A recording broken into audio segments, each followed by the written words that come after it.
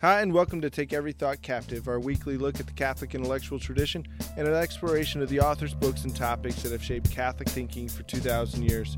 My name is Jason Gale, and I'm joined this week by Dr. Rich Buzzichelli. He is our lecturer in theology at Catholic Studies Academy. And today our topic is going to be looking at some of the feast days of Epiphany and Baptism of the Lord. And so we have our resident theologian, Dr. Buzzichelli, here to guide us through these feast days and to help us get a little bit better understanding, because the better we can understand, the better we can enter into in prayer, and the better we can participate in them. And so, Dr. Buzzichelli, to get us started, maybe we can look at Epiphany and the baptism of the Lord in their totality with their connection to Christmas. How do we go about understanding these together? Right. So normally, in the West, right, in the contemporary West, particularly in our highly secularized environment, we tend to think about Christmas as sort of a singular event, like a day. Yeah. Now, well-catechized Catholics know that Christmas is actually a whole season, right? And it extends for quite some time. I did a short video for YouTube channel a year or so ago, right? I guess, in which I asked the question, well, how long is Christmas? And that particular year, it was like over 20 days, right? So really, you start with Christmas Day as the feast of the Lord, right? It's the feast that celebrates when Christ is actually born into the world. Right. But that's not the whole of the Nativity, right? When we think about the idea of the Nativity, Christmas is the season of Nativity, right? Yeah. And what we're talking about is, with Nativity, it's not simply birth, but it's the whole origin, right? It's your origin story, essentially. So this is dealing with the period of Christ's life before the beginning of his public ministry. That's the season of the Nativity, right? Christmas season is really about that whole period of time. So this covers the time from Jesus' actual birth through the finding of the child Jesus in the temple, right? That period of time is part of the Nativity, and his and even his baptism, right, which occurs before the beginning of his public ministry. Yeah, that's interesting to take everything into account that way, and to really think of it, because it's really hard to think of a season surrounding like just the birth of Jesus, just one event, to turn one event into an entire season, but instead looking at the Christmas season as kind of just the events. Yes, the high point is the Nativity, but looking at the events in their totality as that season. Yeah. So there's paradox involved, right? In the idea of Christmas, because you have something cataclysmic occurring at a cosmological level, which yet goes unnoticed. The whole point is, this is prior to the beginning of his public ministry. So not only are we talking about something before a worldwide recognition of Jesus Christ, right? Yeah. It's not. It's like long before the spread of the church throughout the world, long before Pentecost, right? We're talking about before anyone knew him outside of the Holy Family, right?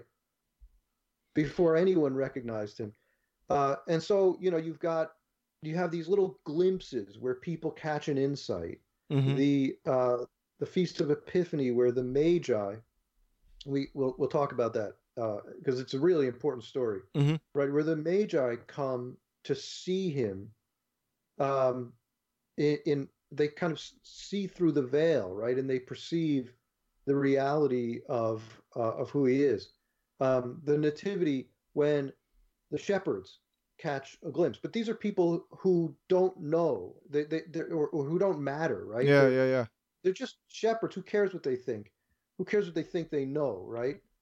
And the Magi aren't even Jews, right? They're not.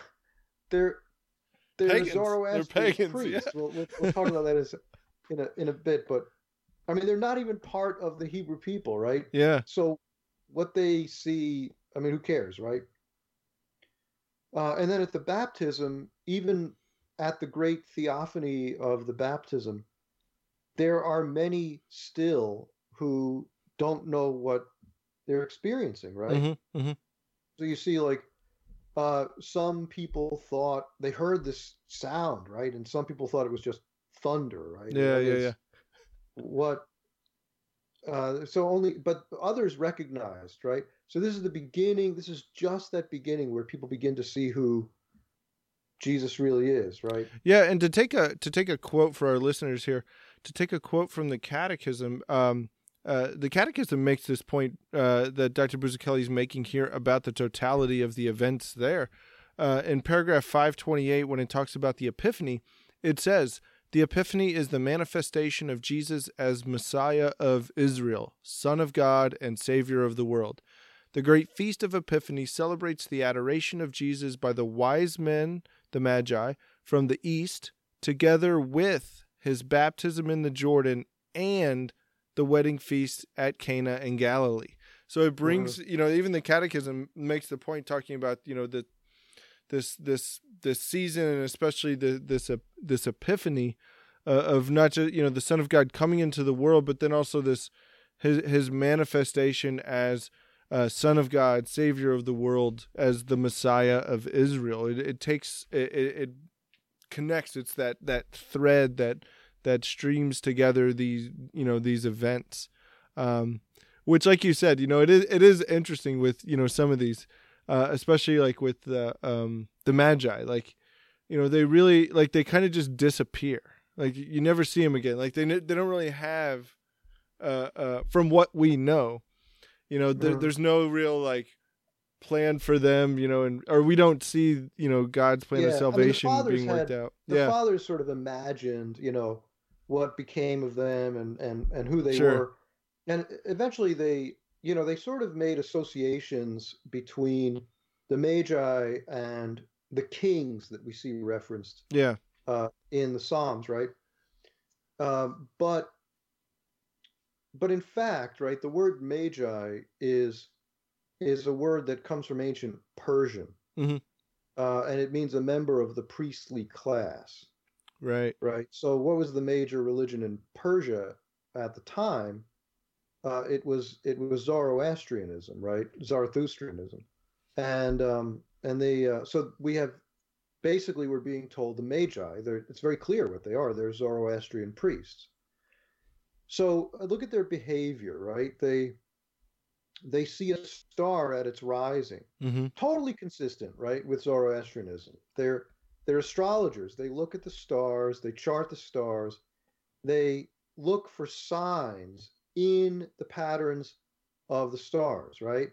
They believe creation is divine, right? In that part of their and they think they had this idea that there would be this cataclysm at the end of time, mm-hmm. in which human beings would have to choose sides between the forces of darkness and the forces of light. All right, so they're dualists. Okay? Yeah.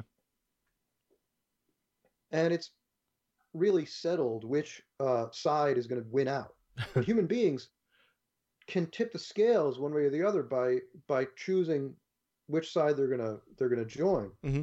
And one of the signs that this great cataclysm is coming is that certain personages of note would be born throughout the world. The Zoroastrians were very eclectic people, so they didn't really, it wasn't like they saw themselves as a nationalistic religion. That wasn't the way they thought at all. They were kind of broad-minded people, and they, so they would look for anybody like a Roman emperor, or the Jewish Messiah was totally fine with them, right? Yeah. So if they saw some sign that the Jewish Messiah, they knew about Jews, right? Yeah. That the Messiah of the Jews was coming, as far as they understood what that was, then they thought, this means the great cataclysm is approaching and we need to be prepared. So from the point of view of the Jewish people, you need to understand that Zoroastrianism was basically considered a demonic religion, right? I mean, they worship false gods, right? And they're dualists, right? Whereas the Jews were monists, right? I mean, they believed there's one source from which all things come, and that is God, right? And the evil is not a countervailing power against good, right? Darkness is not a thing. It's a privation. In the story of creation, the word that's used to describe the darkness, right? The word that we translate as night is the word layil, which basically means a twisting away, right? So it's seen there as it's a privation of the light. It's a turning away from the light of God's love, which is the source of the being of the world, right? So, I mean, from the Jewish perspective, the Zoroastrians are a demonic religion. So when you look at the story, I mean, they may have been nice people and everything. That's not the point. But they were worshiping false gods, right? Yeah. So when you look at the story of the Magi, right? Look at the biography of the story. This is a thing about biblical stories that often people don't understand, or it escapes their notice, right? The movements. Yeah. Okay. So this story in particular draws our attention to movement in a really notable way if we're paying attention to the symbolism. They saw the star at its rising, and so they followed it, right? But then the star moved in the sky and came to rest over the place where the child was. Yeah. God moved the star, okay? So this is the interesting thing about this is they're a demonic religion, right? They're following within the context of their own religion and their own religion's prophecies a false sign, okay? Yeah. But God intervenes and he takes that false sign and he moves it so that no longer does it tell a lie. Now it tells the truth. Okay? Yeah, and they're none the wiser to it. Yeah, it's funny. And it leads them to see Jesus, and then it says the interesting thing is they're warned in a dream. Now remember, in Matthew's gospel, which is where we see the story of the Magi, the language that God uses to communicate with his faithful ones is the language of dreams, right? Yeah. Joseph hears from an angel in a dream. And so the Magi hear from an angel in a dream, not to return to Herod. Yeah. And what does it say? So they return by another way, right? Another way. Now, the implication of this, right? This idea of the way, hodie, okay? This is a whole theme all by itself in the Bible, right? Interesting, yeah. Look in the New Testament and in the early patristic writings, how many times we see the phrase the way. Yeah, a lot. Yeah. Various contexts. It's referring, of course, right? It's synonymous with God's Christianity. way. Yeah. Right? So in the Old Testament, you had the two ways, the way of light and the way of darkness, the way of righteousness, the way of sin, the way of God, the way of evil, right? The way of wisdom and the way of foolishness. The two ways, major theme, the way of life, the way of death. Okay? And so here, right, when it says they go back by another way, they're referring to this whole thing, not the way of darkness, the way of Zoroastrianism, but instead the new way, the way of the gospel. They've come to see Jesus Christ with his full implications. Right. The Jewish Messiah is the one who brings light to the Gentiles, right? Yeah, and even in the Magi visiting King Herod. So you have presumably they don't know a whole lot about this king, but they know enough to follow a star to see one. But, if you heard a king was being born in a place that already has a king, you would think, oh, it's probably the king's son, So I mean, like, which makes sense why they would travel to go see King Herod, But one of the things I think it was in the story, it says that Herod heard about the Magi and he was frightened, and it makes sense if Herod knew enough about, Zoroastrian or something like that, Zoroastrianism, to understand that, according to them, there was going to be this conflict, this kind of fight, and we had to choose sides. If there was a religion out there that was like that, and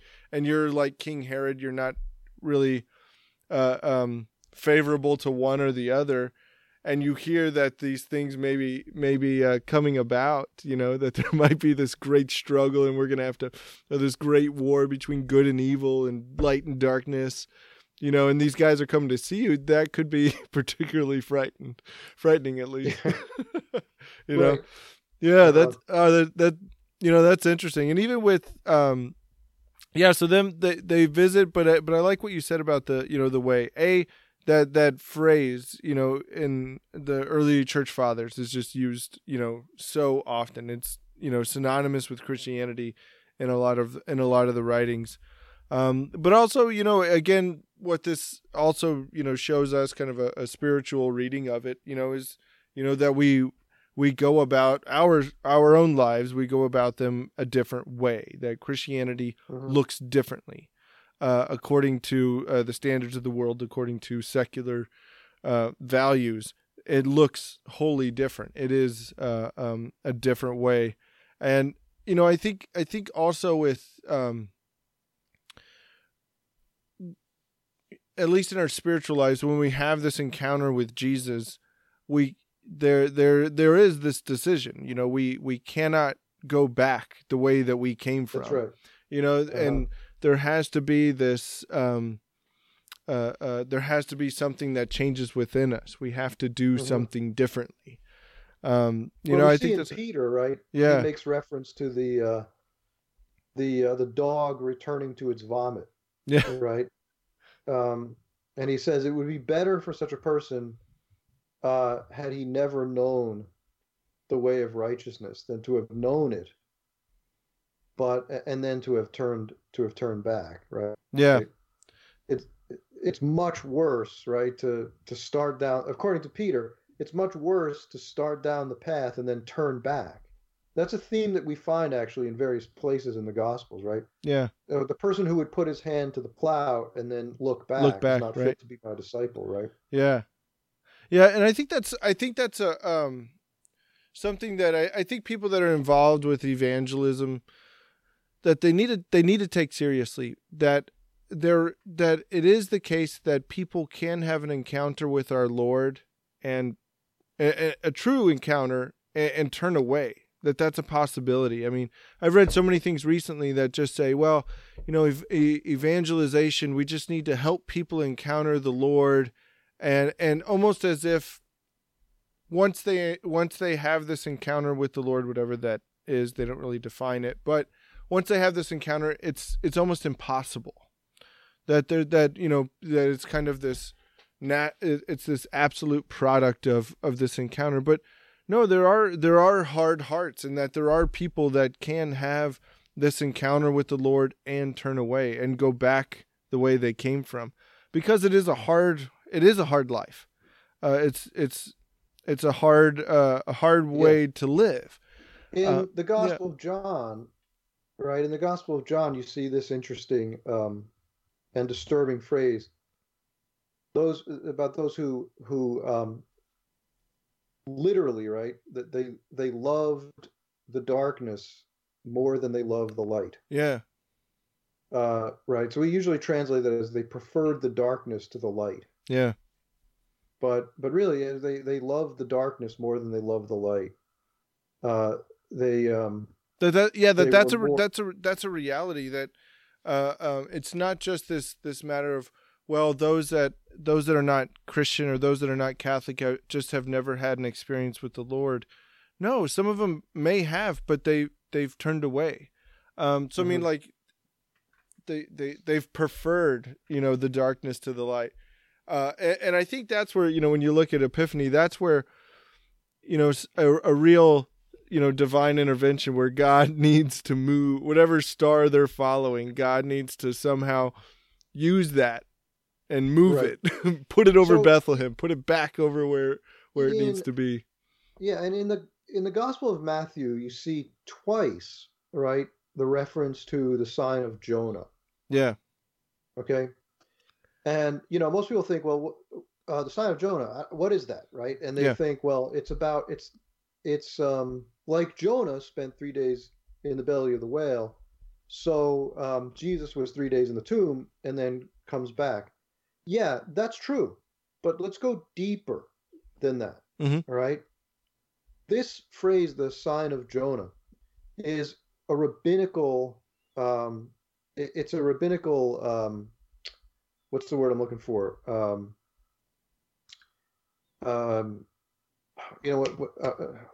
Tip of my tongue. Idiom, right? Idiom. All right, let's try that. This phrase, "sign of Jonah," is a rabbinical idiom, okay, and it refers to when God uses the power of the demonic against the demonic. Right? So, in going back to Jonah, the story of Jonah, what happens? Jonah defies God's will. He flees God. And what happens, right? Well, God allows him to find the logical consequences, to reach the logical consequences of his flight from God's will. Namely, he succumbs he's overwhelmed, right, by his own sinfulness, and he's dominated by death, right? He descends to the bottom of the abyss, cut off. He's basically in hell, right? I mean, it's sort of, I mean, he's consumed by basically Leviathan, right? Right. Taken down to the bottom of the abyss. He's in bad shape, but God finds him in that event, right? And by the time he's done with him, Jonah goes up to the surface again, having been restored to life by God, and he preaches to the Ninevites, and in fact, he's effective, right? So they convert. So somehow in this whole experience, God let the demonic, right, have its way for a while, and then he turned the whole thing around on them. So the ultimate story of the sign of Jonah is, of course, the death and resurrection of Christ. On the cross, Satan finally seems to have everything the way he wants it. The world has definitively rejected God in his own self-donation to the world. He enters into the world saying to the world, I love you, receive me, come to me, share your life with me. And they say, no, thank you, go back to where you came from. We would prefer to live without you. Yeah, and crucify him. Not just go back to Nazareth or something, but die. Like, yeah. It's a complete rejection. And then, right, what happens? Well, just when Satan thought that he had Christ where he had God right where he wanted him, right? He hears God say, checkmate. How? Yeah. Because the infinite one had entered into the ultimate finitude, the limitation of death. The one who is life itself can't be, right? He's infinite life. He can't be constrained by the limitation of death. And he blows it apart, right? He destroys death in his dying by entering into death. He breaches Satan's kingdom in the pit. He's like, Jesus dying on the cross is the Trojan horse, right? Yeah. In the whole story of salvation. And so that completely, Satan's power is in death, Yeah. right? It's in death. That power he wields against Christ, and then Christ uses that to destroy Satan's power, right? Yeah, and this is a great segue into the baptism of the Lord. Right. You know, because baptism is our way to enter into that life, but we also know that, you know, part of baptism is death. Right. So the sign of Jonah is first seen in Matthew, right, in the story of the Magi. Mm-hmm. And then it repeats throughout the gospel in various ways, culminating in the death and resurrection of Christ. Mm-hmm.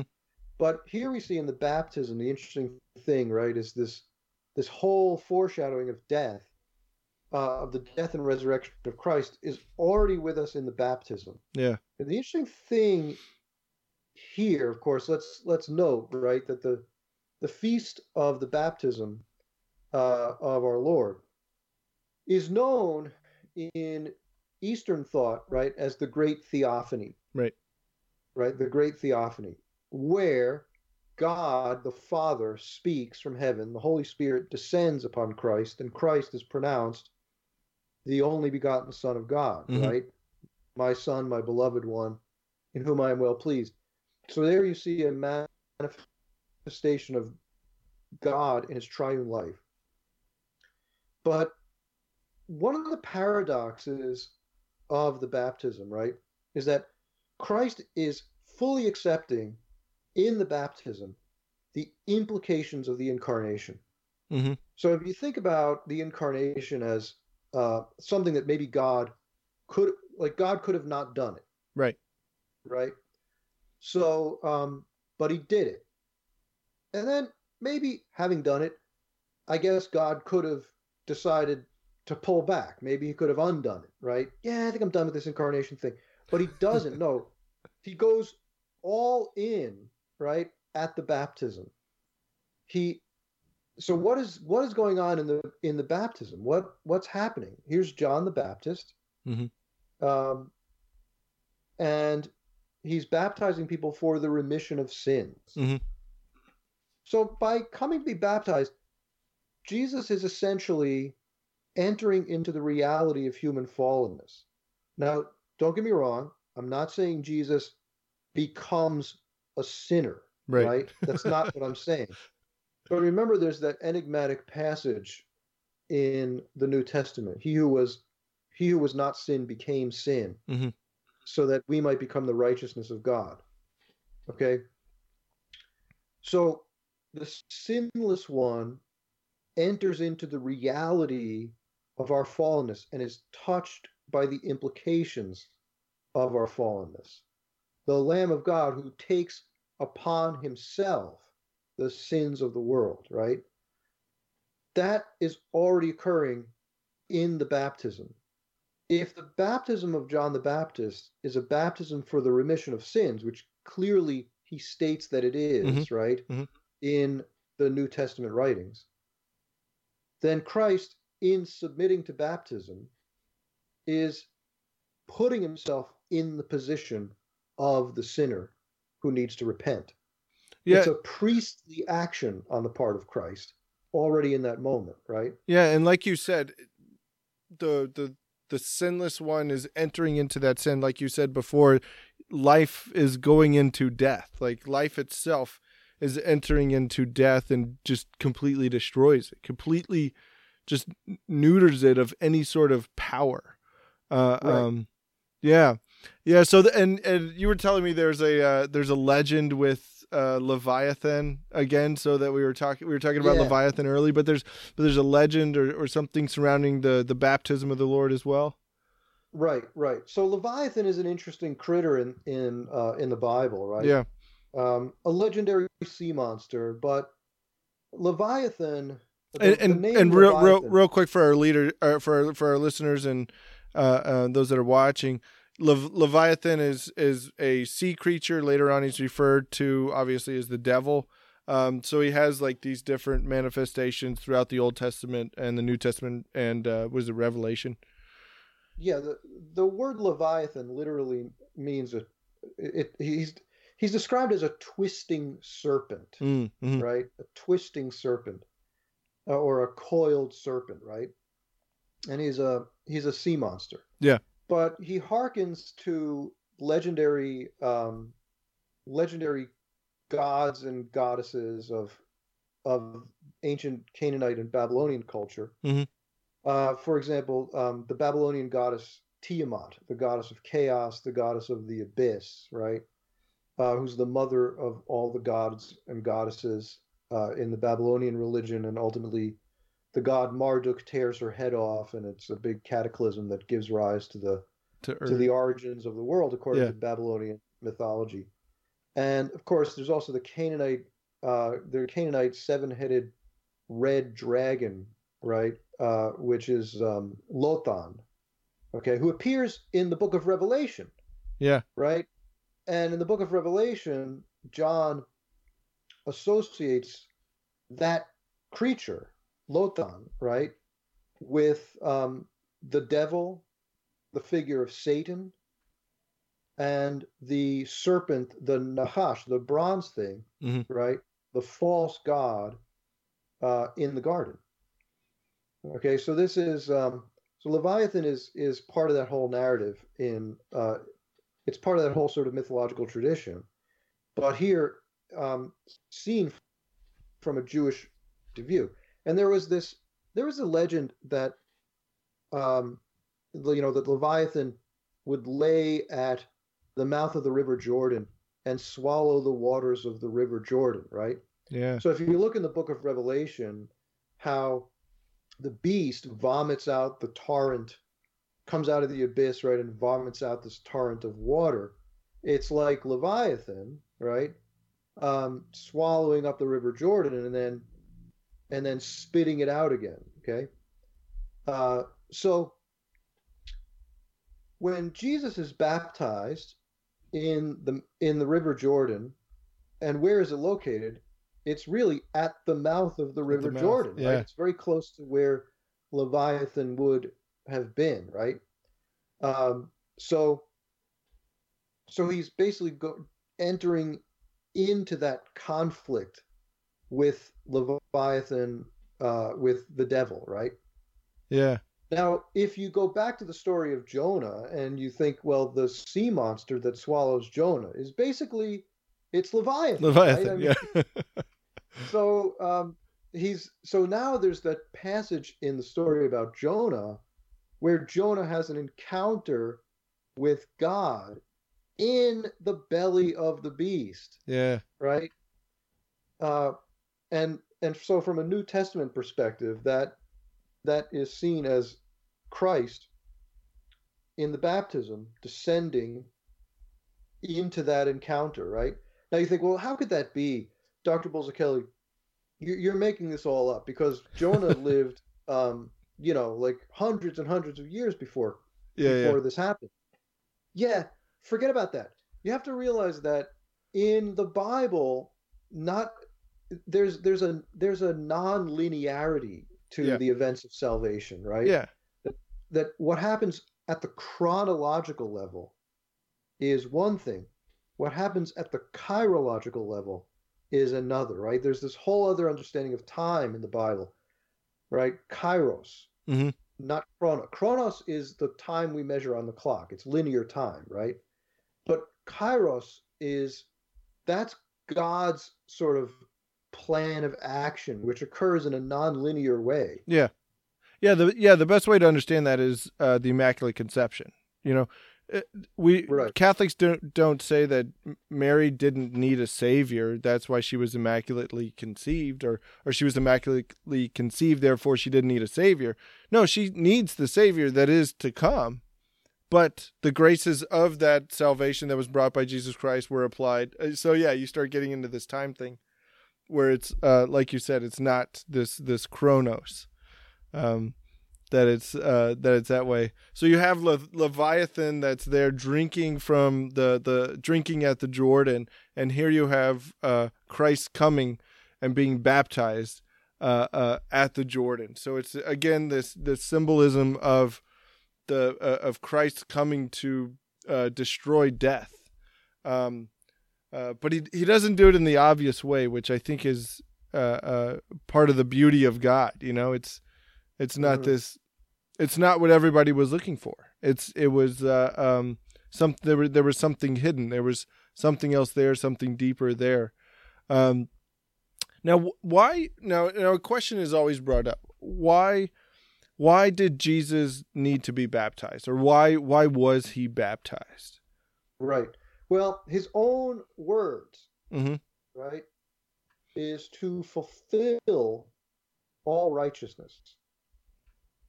Right? Yeah. So, or to bring righteousness to its fullness. Okay? So what is that? That's a real, okay, so all right, well, what does that mean? Yeah. Right? Okay. In order to really understand this, I think it's useful to kind of get an idea of the milieu. Right? So who is John the Baptist? That might help. Sure. John the Baptist is performing a ritual that was relatively new at the time that Christ appeared. This is not something that was widely practiced for centuries in Judaism. This practice was only about a generation old by the time Jesus appeared. And it originated with the Essenes, right? These were the sort of the monastic sect at Qumran. Qumran, interestingly, is at the mouth of the River Jordan, right? I mean, like right where John the Baptist is baptizing. Yeah. And they would preach much like John the Baptist, right? They held this view that the kingdom of heaven was rushing upon you. This is the words that John the Baptist uses, right? So we have every reason to believe that John the Baptist was in some way associated with the Essenes. He's there at the mouth of the River Jordan baptizing, performing a ritual that was invented by the Essenes in the place where the Essene monastery was, right? Now, why do I mention all this? Well, it's because the Essenes had a figure, okay, in their typology, the teacher of righteousness. Okay.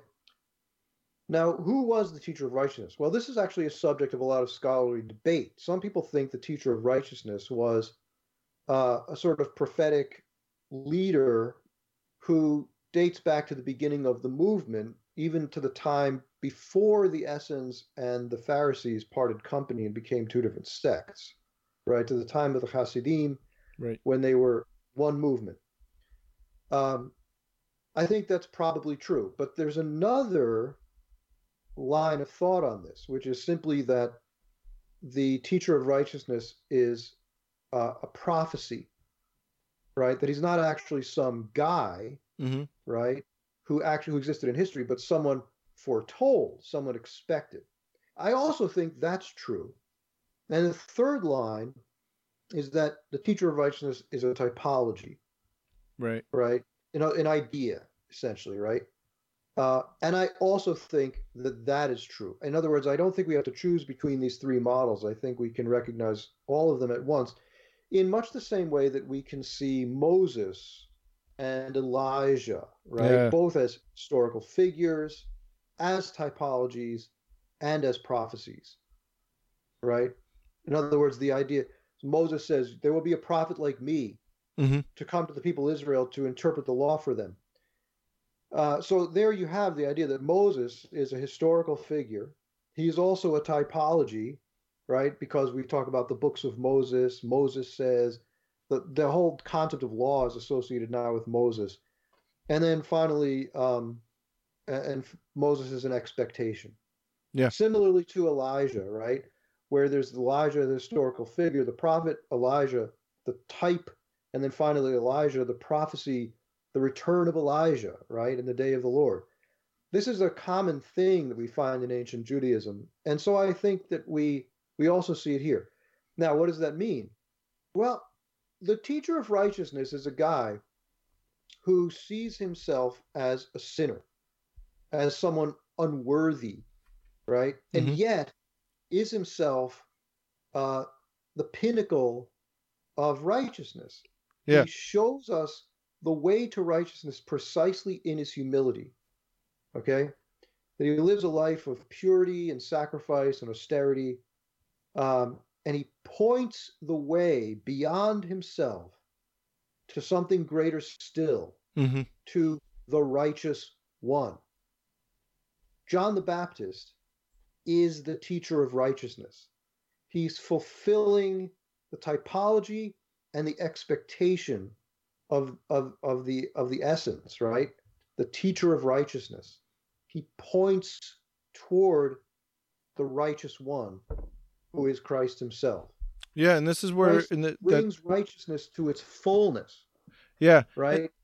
And this is where we get, the part of the Mass, "Behold the Lamb of God who takes away the sins of the world." Again, pointing to, to the Jews, this would have made much sense, calling Jesus the Lamb of God, as this sinless one who is taking on all of the burdens of the Israelites, all of the sins of the past, all of their infidelities, and being the perfect sacrifice, the one who dies for their salvation.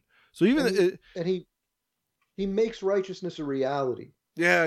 Not just a hope, not just an expectation, right? Not just something approximated, but he makes it a reality.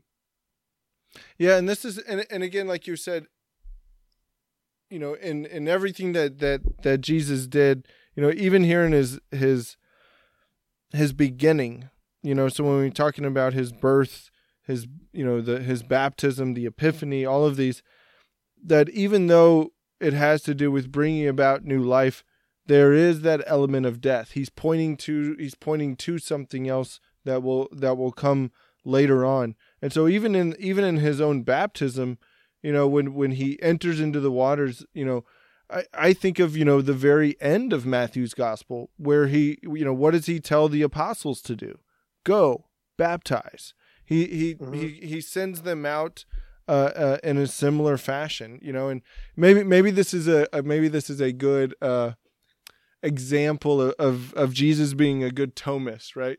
That he begins with the end in mind, right? No, I don't know if I'd go that far. Maybe Dr. Smith would go that far of pointing to Jesus being a Thomist, but I think that would probably cross over into blasphemy. But blasphemy, yeah. Okay, but all right. So we won't go that far. But it's important to see that the depth of these events that are happening around here at Christmas time, and also showing how they're pointing us not just to the life to come in Jesus Christ, but they're pointing us to Easter, and to his death, resurrection, the entire Paschal mystery. So let's just explore. I know we've been at this for a while, but the relationship between our baptism and Christ's baptism, right? So this is one of the big mysteries. Obviously, Christ doesn't need to be baptized the way you and I need to be baptized, right? Right. We need Christ to be baptized so that we can be baptized, right? So what's happening is there's a meeting happening.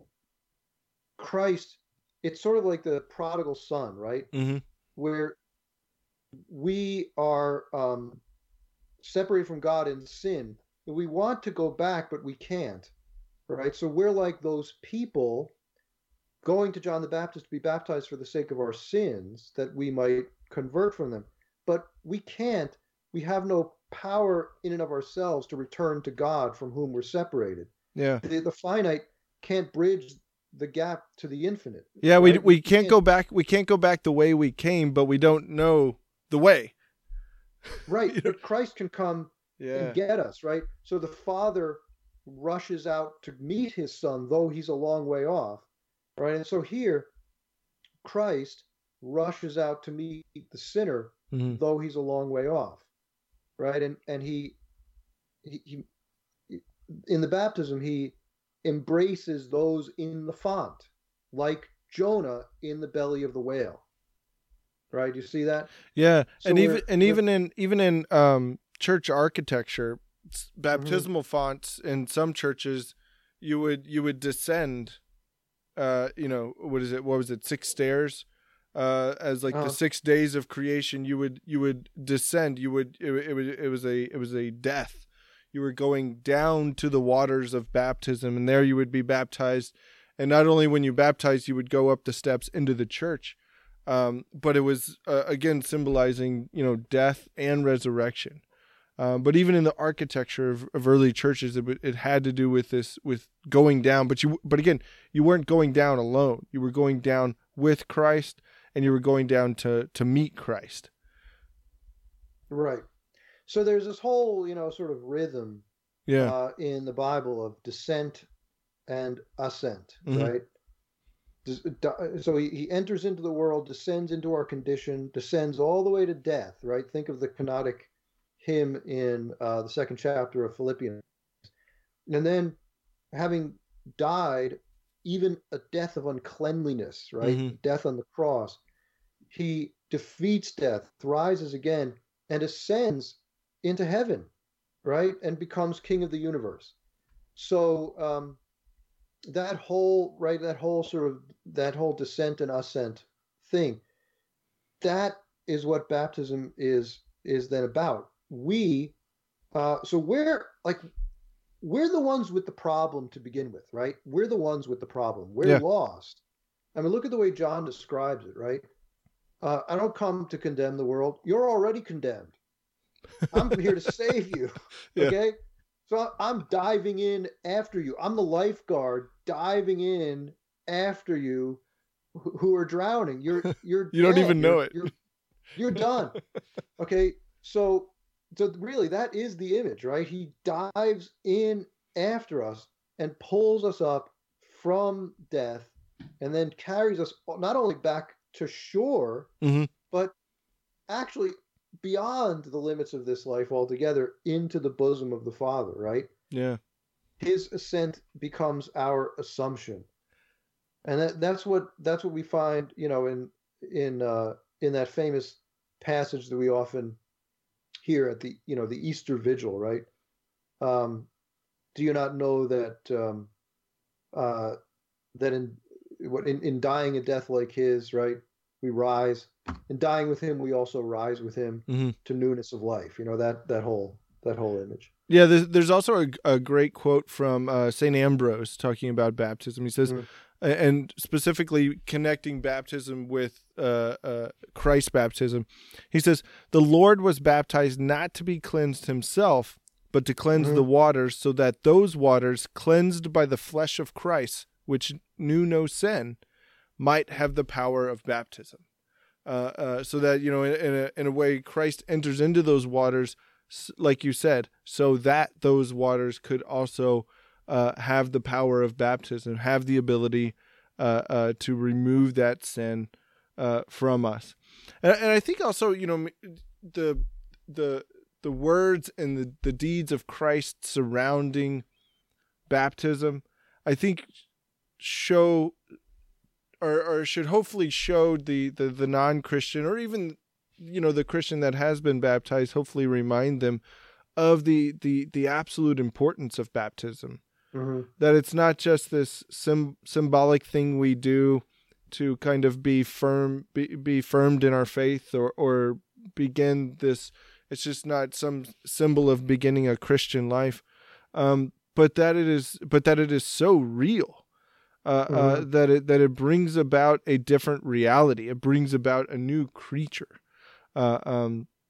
which and again, when you bring in the images of Leviathan, you can see all of that even Christ himself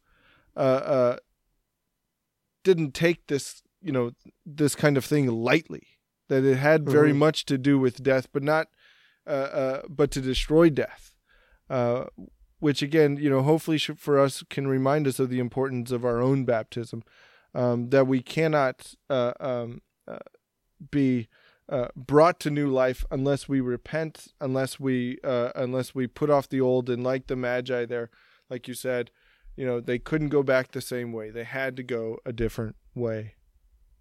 So, Dr. Bruzzichelli, any final thoughts, concluding thoughts surrounding maybe something that our listeners can take away from maybe a good way to approach, or something more to think about, to ponder as we go through this Christmas season and celebrate these feasts of Epiphany and baptism of the Lord? Yeah, well, I think the one lesson, I guess, would be to see the whole mystery as sort of a continuous whole, mm-hmm. right? Mm-hmm. Not to sort of look at the incarnation as an isolated event, but really to understand that there are broad implications, that what begins with the incarnation carries forward through it ripples out, right? Mm-hmm. To touch the whole of time and space. Now, finally, right, if you think about the feast of the incarnation, right, on mm-hmm. Christmas, ends the season of Advent, in which we expect what? The second coming, right? Right. So the paradox is, right, that there's something that begins at the incarnation that has its logical fulfillment in the transformation of the entire structure of reality, right? Which is what we celebrate at the Feast of Christ the King, right? It's what that's the thing we're expecting in the season of Advent, and in the creedal statements, right? When we see this idea that Christ will come, we say again, right? The Greek word is palin, which in this particular context implies a sort of reverberating effect, right? That the event of the incarnation redounds upon itself. It reverberates through the whole of the cosmos. It's culminating. The culmination of it is that the entire world will come to see the truth of what begins on Christmas morning. So here we are in the baptism, right? Where Christ becomes visible to us who would see him. Yeah. All right. And we enter into baptism to be transformed by that reality, to become one with him, so that his death and our death become the same reality, and his rising and our rising become the same reality. His ascension and our assumption and the resurrection of the body become the same reality. Very good. All right, Dr. Bruzzichelli, we'll leave it there for today. But there's so much more that we could talk about with these feast days. To remind our listeners, take the time, celebrate these feast days, give particular time for spiritual reading and meditation. The more we can understand these, the more that we can enter into them and participate in them and draw on the graces that God is giving us in these events and in these feast days. And so I want to invite all of our listeners to check out all of our content over at CatholicStudiesAcademy.com.